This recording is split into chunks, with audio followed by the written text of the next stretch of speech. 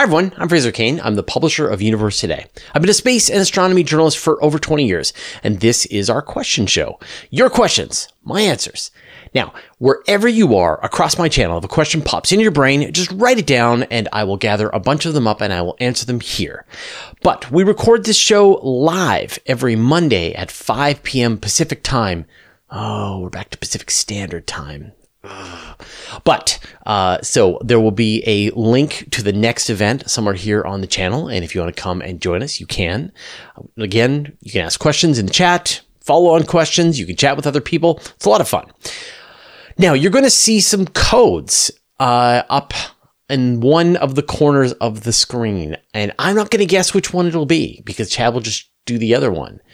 But those codes are your way to vote. So if you hear a question that you really like, just write down the name of that code in the chat down below. You can add more of a question if you want, but just make sure that code is in there and then we will count them all up and we will give a huge congratulations to the person who got the most votes. And this week, the vote was to Bobo Logic. It was the first question and it was about why bother spending money on science when there's so many issues around to deal with on Earth. And I guess people liked my impassioned answer to that age-old question.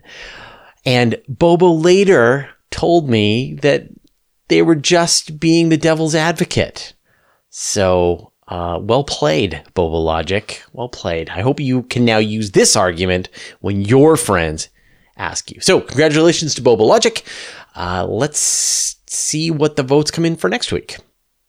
One other quick piece of news, and that is the book club. So I mentioned last week that we've set up a new Goodreads club for the book club. And this is a place for you to suggest books for me to read. And I think that is as complicated as we're going to make the book club for now, is you recommend books that you want me to read. I will read them. And then I will tell you what I thought. And it'll probably maybe one book every 2 weeks. And I will get back to you, or maybe more if I get really enthusiastic about it. So there'll be a link in the show notes to where you can go to this book club group. And you can just start recommending books, vote on the ones that other people have recommended.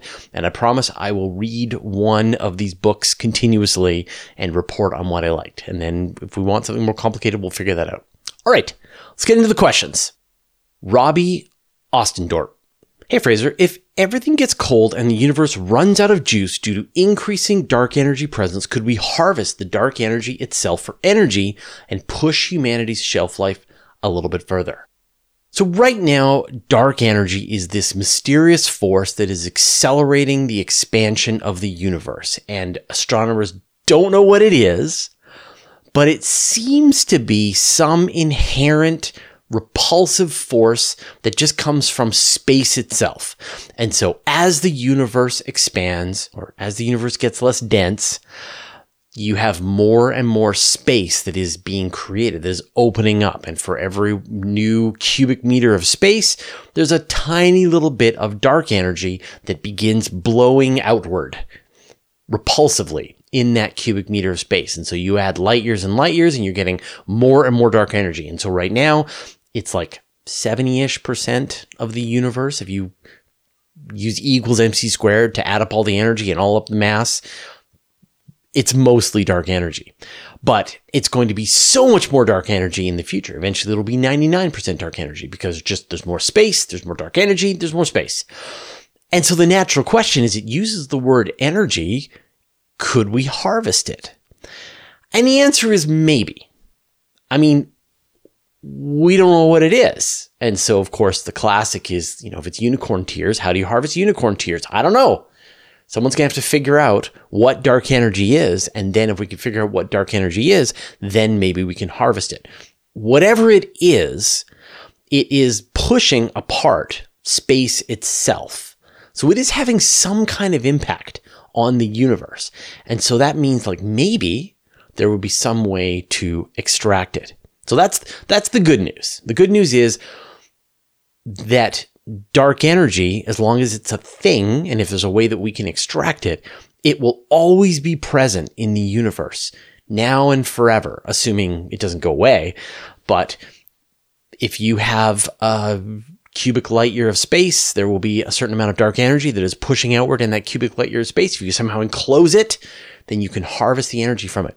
In theory, but like so many conditions apply in like, you know, if we don't know what it is, if we can't do it, then it can't happen. But I'm definitely not going to shut down the possibility we don't know what it is. However, it's not very much. And this I know is going to sound really weird because it is the dominant force in the universe. It is the dominant amount of stuff, energy.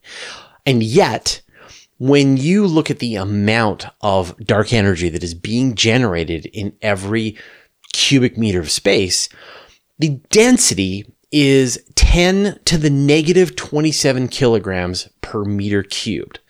So what that means is that if you had the total amount of dark energy that was being generated in the Earth, it would be about a milligram of mass via E equals mc squared, right? So if you turn a milligram into energy, that's how much you get for the amount of dark energy that is being generated on the size of the Earth. And that's not a lot. So if you wanted to match the total energy output of the Earth, you would need to essentially harvest the dark energy from a region of space that's about 30 light years across. So imagine a sphere that's about 30 light years across.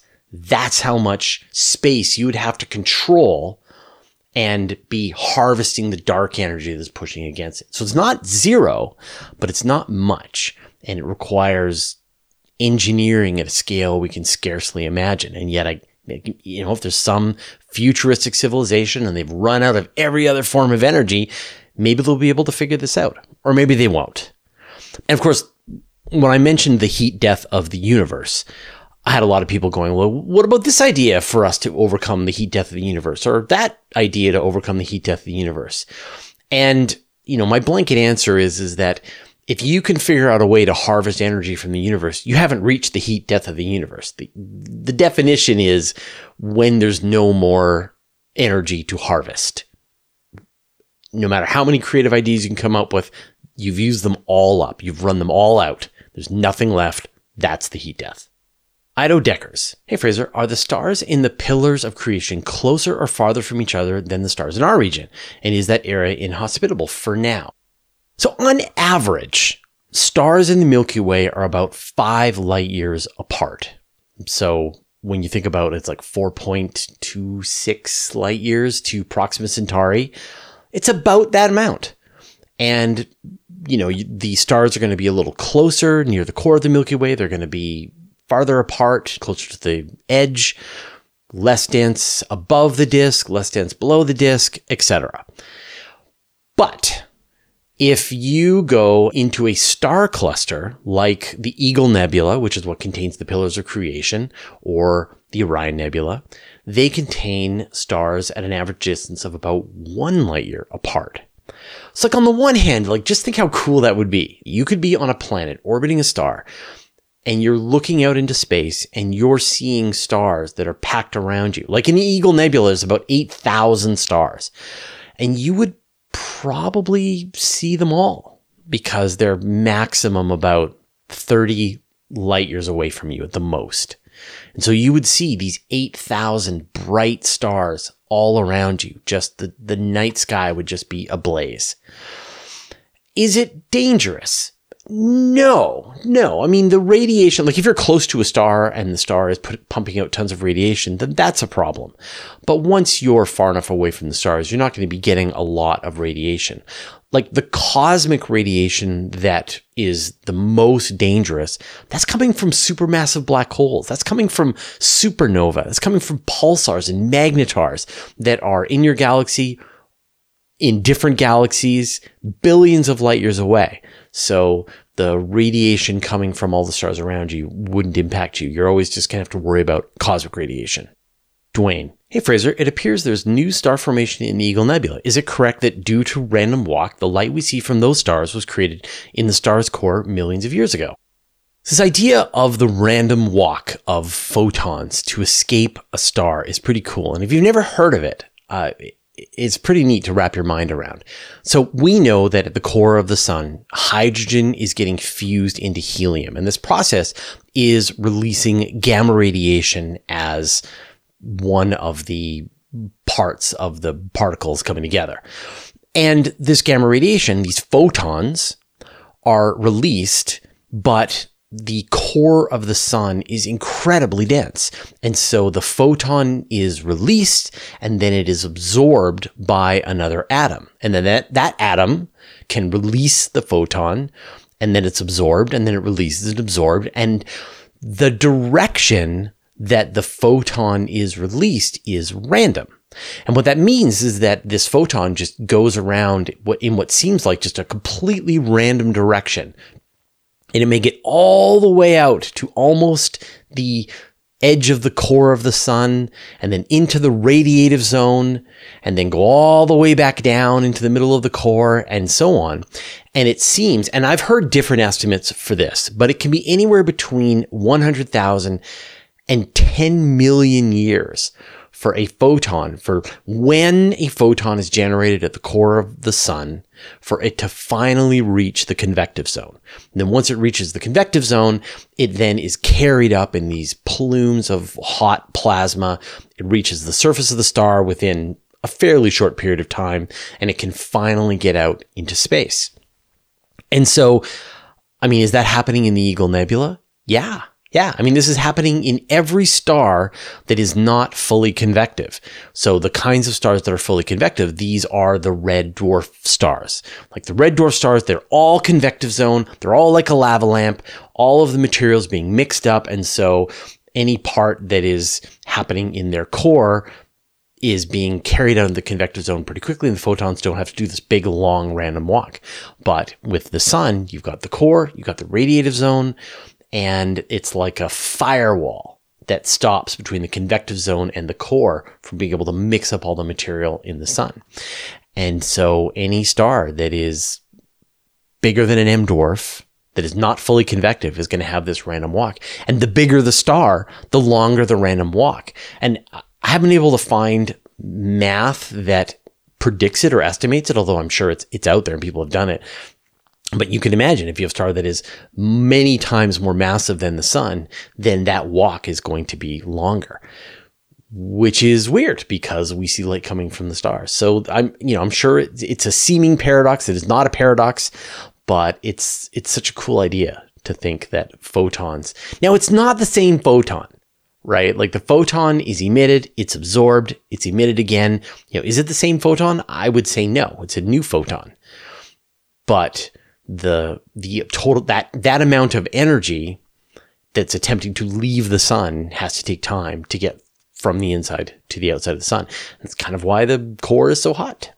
Anyway, very cool concept, and it would apply to any star that has a core, radiative zone, convective zone. K Maxon 23. NASA said they had a few things to try and get the solar panel on Lucy fixed. Do we know? Did it work? Or is the Lucy mission still running on far too little power? When NASA's Lucy mission launched about a year ago, one of its solar panel arrays failed to latch. And so one half of it latched nicely, and this great big solar panel was able to completely unfurl. But on the other side, it wasn't able to fully sort of think of it like a pizza, and it wasn't able to fully go around the shape of the pizza. And this is a problem. I mean, you're going to have a reduced amount of energy falling on that solar panel, and you're also going to have the potential for it to flap around if the spacecraft does any course corrections, any changes in its trajectory. So this was a problem, and NASA had been working on it for quite a few months, and a couple of months ago, they figured out the best fix that they could do, and they were able to essentially roll out that solar panel to about 99% open. And so based on that, they have enough energy for it to complete its mission. But like the size of those solar panels are really impressive. The problem when you're going out to Jupiter is that you need about 25 times as much solar panels as you do here on Earth to receive the same amount of power. That's a lot. And so if you look at the Lucy mission, the solar panels are gigantic. Same thing with the Juno mission, right? Because Lucy's going to go out to the Trojan belt region of Jupiter. And that's really far away from the sun. And it really shows you, like, Jupiter is like the farthest practical place that you can use solar panels in the solar system. Beyond that, you need to switch to a nuclear RTG, like what's on Curiosity or Perseverance or Cassini or the Voyagers. So at this point, Lucy has enough power. It's not fully latched, but it's good enough, and it'll be able to complete its mission. Armando Miranda. Does matter expand since, in a way, it's still part of space? It just doesn't expand as fast as space does. So when people learn that the universe is expanding, that space is expanding, they wonder, is everything expanding? And then they make a joke about eating too much and that I'm expanding. But are you really? You're not. That's a calorie issue, not a inherent expansion of space itself. So it's back to exercise and diet. And the reason is because, yes, space is expanding at the largest scales. So galaxies are being carried away from each other at the largest scales. But when you have structures that have some method that is holding themselves together, then that will overcome not only just the coasting expansion left over from the Big Bang, but in fact, the additional acceleration that's coming from dark energy. And that sort of balance point is not far when you think about just the size of the universe. It's only a few tens of light years. And so within a few tens of light years, like Andromeda and M33 are definitely within that range, then gravity is what's dominant. And so the gravity between Andromeda and the Milky Way can overcome the expansion of the universe, can overcome dark energy, and they will crash into each other, even though at larger scales, everything else is moving away from us. Within the Milky Way, the mutual gravity of all of the stars, of all of the dark matter halo that is holding the whole galaxy together, overcomes this expansive force from dark energy. You can imagine, we talked about it at the beginning of the show, right? Like the amount of dark energy, even though it is what's dominant in the universe, that's because the universe is very big. When you look at any one part of space, that expansive force is very small. And so even though, yes, there is dark energy attempting to push the Milky Way apart, the Milky Way's mutual gravity and the dark matter halo surrounding it is holding it all together. Within the solar system, you've got the gravity of the sun holding all of the planets in place, and dark energy is trying to push them away, but it's so weak that it just can never do it. On the Earth, you've got the mutual gravity of all of the mass on Earth holding itself together. For you have the chemical bonds that are holding your body together. You've got the atomic bonds that are holding your matter together. And so really, dark energy as a force that is expanding the universe really only comes into play at the tens of millions of light years scale. Jay, do you subscribe to the Big Bang Theory, or do you have alternative ideas? I'm just a journalist, so I don't have ideas about the universe. I have ideas about how to run a news organization. I think they're good ideas. But when it comes to the Big Bang, I don't have an opinion. I am not educated enough to have an opinion. All I can do, all that I'm ever doing as a journalist, is to synthesize the work that's being done by other people to attempt to report that. And when I'm synthesizing, I'm looking for consensus.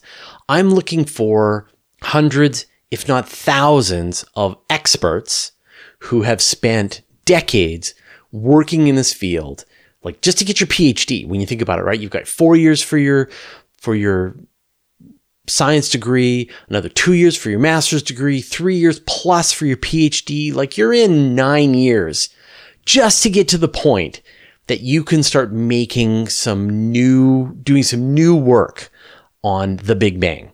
And there are hundreds, if not thousands of people who have put in that work. And My job is to seek their consensus. So when there are alternatives presented to the Big Bang, I like to keep an open mind, but I am not equipped to judge or decide whether or not that is a viable theory or not a viable theory, because I can't do the math. I don't know the literature to that degree. So what I do instead is I watch and see how the scientific community, the hundreds, if not thousands of people who have trained in this, who love to debate and search for any weakness in any theory, especially each other's theories, I watch to see what they do. And if they say that's a really compelling idea, there's a lot of evidence, as I can see mine starting to roll over to this idea, then, I'm taking the temperature, I'm taking the pulse of the community, and I start to shift my reporting based on what seems to be catching the scientific consensus.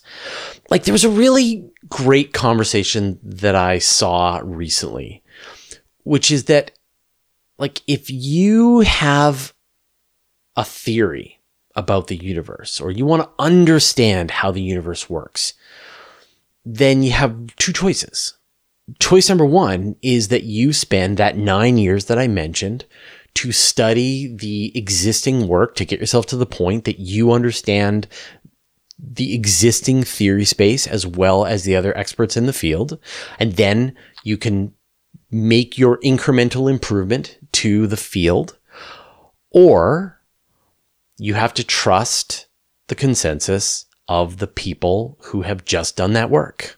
Right?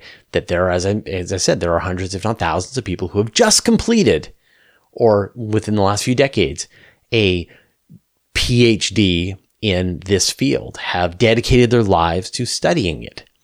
And to dismiss it is ridiculous. Is to say expertise doesn't matter. And expertise does matter. And we depend on it every day. So, I have no alternative ideas about the Big Bang. I watch to see as people come up with them, and I watch to see as scientists argue about them back and forth, and I will report on the play-by-play to you. If you like my answers to your questions, as well as the other things that we do at Universe Today, consider joining our Patreon club. You'll get ad-free experience on universetoday.com for life. Even if you unsubscribe, you'll get ad-free videos, early access to interviews, as well as other perks that are exclusive to our Patreon community.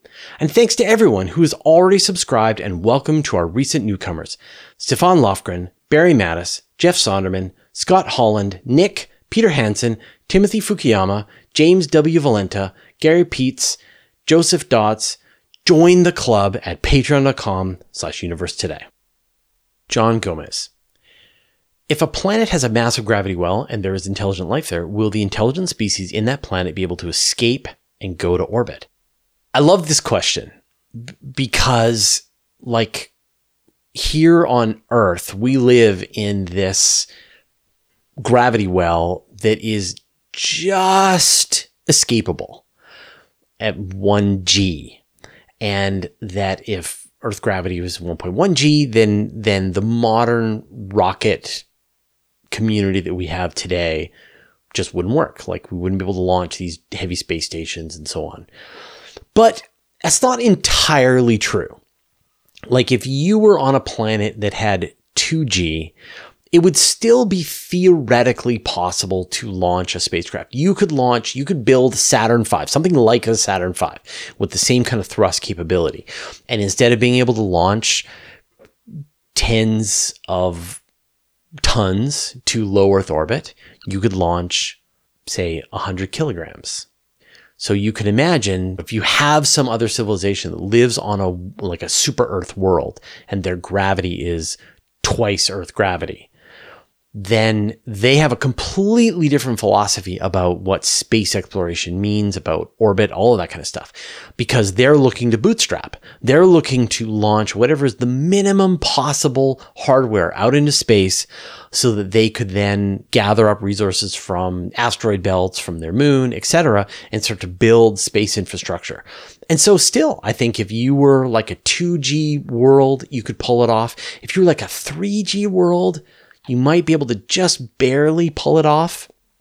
Beyond that, it's impossible. And you do kind of feel sad for the civilizations that are trapped in their gravity well for whatever reason, that they can never leave, that all they can do is look out into the universe and see the other civilizations as they zip around and know that they could never overcome the gravity well. And because their gravity well is so fierce, nobody's ever going to want to come and visit them. That said, that's chemical rockets. Like, who knows if we figure out antimatter propulsion or laser sails or metallic hydrogen. And so there could very well be other forms of propulsion that are vastly more energy dense than a chemical propulsion system. And then maybe escape is back on the table. Sean Hall. Fraser, have you ever made a telescope? And if so, how hard was it? I'm thinking of trying it myself. I haven't made a telescope, but it's not that hard if you let someone else do the hardest parts. So, like, the best kind of telescope to build for yourself is a Newtonian, and that is the telescope that Newton first invented. And it is a mirror on one side that then focuses the light to a secondary mirror, and then you have an eyepiece. And so generally you put it inside some kind of tube, and then you put the mirror down at the end, and then you put the secondary mirror up near the front, and then you have your eyepiece. And the real hardcore telescope makers will grind their own mirrors. So you can buy a piece of glass that is the size of the mirror that you want to do, like optical glass. And then you can buy a shape. Like it's like a I don't know. You can then, it's like the shape of the parabola that you're going to be using for your mirror. And then you polish the inside of this glass, and then you use your shape to make sure that you've perfectly got the right curvature on this glass. And then you send off the glass, and you have it silver put onto it so it's reflective. And then you put in the secondary mirror and the eyepiece and so on. It's relatively inexpensive. Like, you can, if you're willing to go through that work, and like, it's brutal. Like, lots of people say, like, I will only ever do that once. And the bigger you go, the more grueling this work is. And so the hack is that you order one. You can go onto Amazon. You can definitely get them from Alibaba out of China. And you're looking for a mirror, like a blank mirror, that you can then put into a telescope. The best way to, like, if you want like an 8-inch telescope, search Alibaba for like a 203 millimeter mirror, and often you'll be able to find a set that contains the mirror and the secondary mirror that it bounces off of.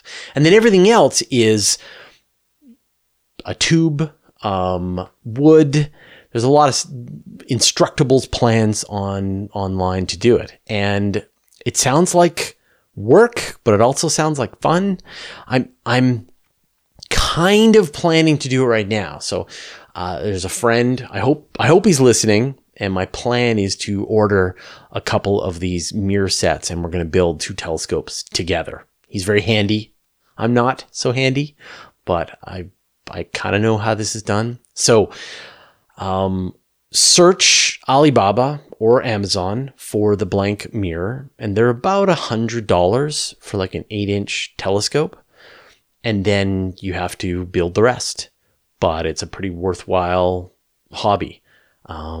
Let me know how it goes. I'll let you know how mine goes. If I do take on the project, I will document it. I promise.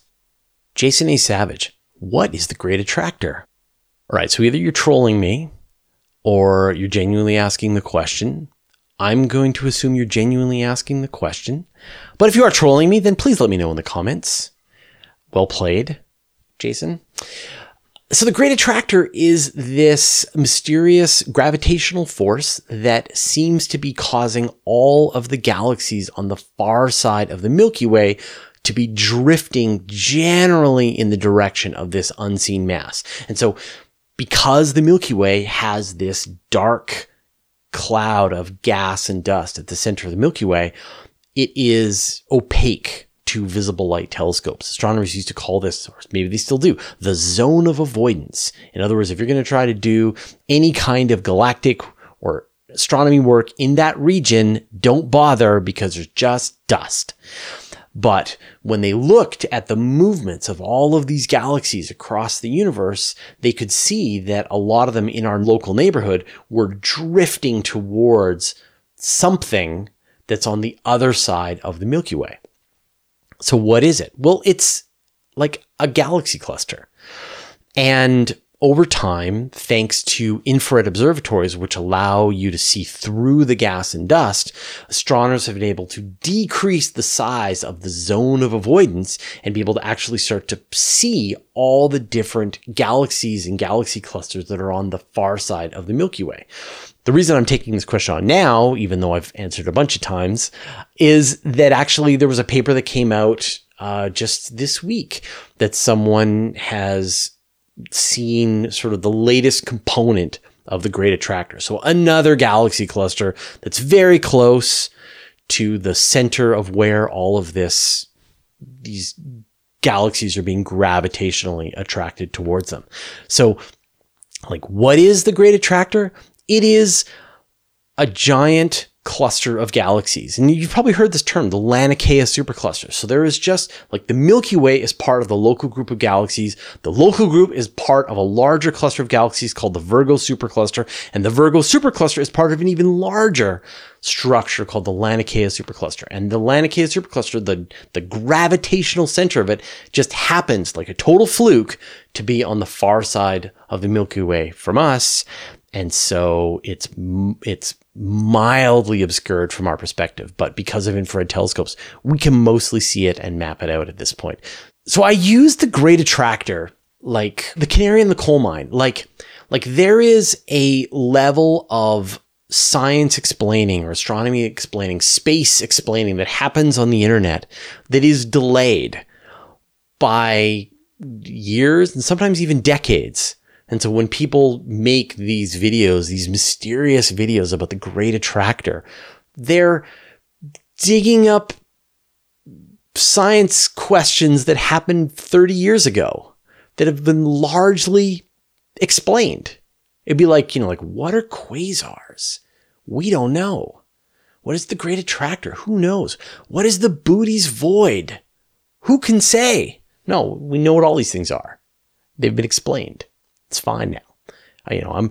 I'm interested in papers and mysteries that unfolded this year. That's the cutting edge of space and astronomy. So, Great Attractor, just a lot of galaxies on the far side of the Milky Way. They had to be somewhere. They happen to be on the other side of the Milky Way. John Copperthorne. If Sun and Jupiter are orbiting around each other, would that have any effect on Jupiter's L1 point, more or less stable? A Lagrange point question. This is so great. It's been so long. Like last week, maybe? I jest. I love getting the Lagrange point questions. Just keep them coming. We should just do whole Lagrange point shows, I think. So Lagrange point, that term point, is a misnomer. They're not a point. They're actually a region. And of course, there are 5 Lagrange regions associated with every 2 masses. And so there are 5 associated with the sun and the earth. There are 5 associated with the earth and the moon. And there are 5 associated with the sun and Jupiter. And 2 of Jupiter's Lagrange points, the L4 and the L5, are exciting. Those are the Trojan regions, which is where the Lucy mission, callback to the Lucy, is going to explore both of those Trojan regions. L1, L2, and L3, the ones that line up between the sun and the body, are gravitationally unstable, which means that if you put something there, it will fall out of it and not be in Lagrange point anymore without some kind of propulsion, like the thrusters that James Webb has on board. But L4 and L5 are gravitationally stable. They are sort of like, that's why you have all of these objects in the Trojan belt. So the question is, if the sun and Jupiter are orbiting around each other, would that have any effect on Jupiter's L1 point? And the answer is absolutely. But there's more than that, right? The whole reason why JWST needs to have some kind of propulsion on board as it hangs out at the L2 point is because it's not a point, it's a region. And you've got, in the case of the Earth and the Sun, the Earth is on an elliptical orbit around the Sun. You've got the gravitational interaction of the Moon. You've got the gravitational interaction of Mars, of Venus, of Jupiter, of Saturn, of Uranus, Neptune. All of these are interacting with the L2 region around the Earth, and they're causing it to be not a point, but a blob. And you will always be, like at any moment, there will be a point that is exactly the L2 point. But then as the moon gets closer and as the Earth goes around the sun, it gets closer to the sun and Jupiter comes into view, then now the position of that point is moving around. And when you think about JWST, it's always chasing that point, trying to get as close as it can to the theoretical perfect Lagrange point. And you're going to have the same thing at Jupiter. And yeah, I mean, Jupiter causes a slight wobble to the sun. It's not much. It's definitely not outside the surface of the sun. But then you've got the gravitational interaction of all of Jupiter's moons. You've got all of those objects in the Trojan belt. You've got the influence of Saturn. I feel like we're going to do its zodiac here. But yeah, so just in general, all Lagrange points are blobs. And that's because the solar system is a complicated place. Magic and coffee. Explain how gas becomes stars like I'm stupid. I'm not going to explain it like you're stupid because you're not stupid. So I'm going to explain it as if you had said, explain how gas becomes stars. So you've got like leftover hydrogen and helium from the Big Bang, this primordial hydrogen and helium. And when this stuff has been cooling down since the formation of the universe, right? It started out very hot and now it's very cold, just a few degrees above absolute zero. And then it's just this giant blob of hydrogen that actually contains the mass of many stars inside of it. And then some event triggers a collapse. So like a supernova going past, or maybe like a star moves through a gas cloud, or a cluster comes close, or two galaxies crash into each other and you get these gravitational imbalances. And that causes this cloud to start to collapse. Essentially, the mutual gravity of all of the atoms of hydrogen are starting to pull together. And they would want to just turn into this big ball, right? Mutual gravity is just going to turn into this big ball. But what happens is you say it with me, right? The conservation of angular momentum, as you know, there is some overall rotation of this giant gas cloud. And so as the cloud gets smaller and smaller, it starts to spin up faster and faster. And then that actually starts to tear the cloud apart into blobs. And then those blobs start to spin up and they get torn apart and get torn apart and get torn apart. And eventually you've got a piece that is so small it can't get torn apart. But it is still going to be rotating very quickly. And it flattens out, but at the middle, it gets sort of the mutual gravity is pulling together at the center, and then it gets this big disk around it. And that's the planetary disk, with the future star forming in the middle of this gas cloud. And so with a large amount of just hydrogen, helium with mutual gravity pushing together, turning into this sphere, it causes so much temperature and pressure at the core of the star that you can actually start mashing atoms of hydrogen and turning them into helium. And there's sort of a process to go through that. And that ignites the star. You get fusion reactions going off in the star. This releases a tremendous amount of energy into the neighborhood around the star. At the same time, remember we have this accretion disk, this planetary disk. The planets are on the clock to try and scoop up as much of this material as they can to form as big of a sphere as they can, big of a planet as they can, until the star switches on, the radiation blasts out of the star and clears out the neighborhood of everything. And you're left with the star and all of the planets orbiting around it. And that's how a star is formed. All right, those were all of the questions that everybody submitted this week. Thank you, everyone, for both putting them into the YouTube comments and also joining me for the live show. Remember to vote for the question that you thought was the best, and we'll see you next week. If you want to stay on top of all the important space news, join my weekly email newsletter. I send it out every Friday to more than 55,000 people. I write every word. There are no ads, and it's absolutely free. Subscribe at universetoday.com/newsletter. You can also subscribe to the Universe Today podcast. There you can find an audio version of all of our news, interviews, and Q&As, as well as exclusive content. Subscribe at universetoday.com/podcast or search for Universe Today on Apple Podcasts, Spotify, or wherever you get your podcasts. A huge thanks to everyone who supports us on Patreon and helps us stay independent. Thanks to all the interplanetary researchers, the interstellar adventurers, and the galaxy wanderers. And a special thanks to Josh Schultz and Andrew M. Gross who support us at the Master of the Universe level. All your support means the universe to us.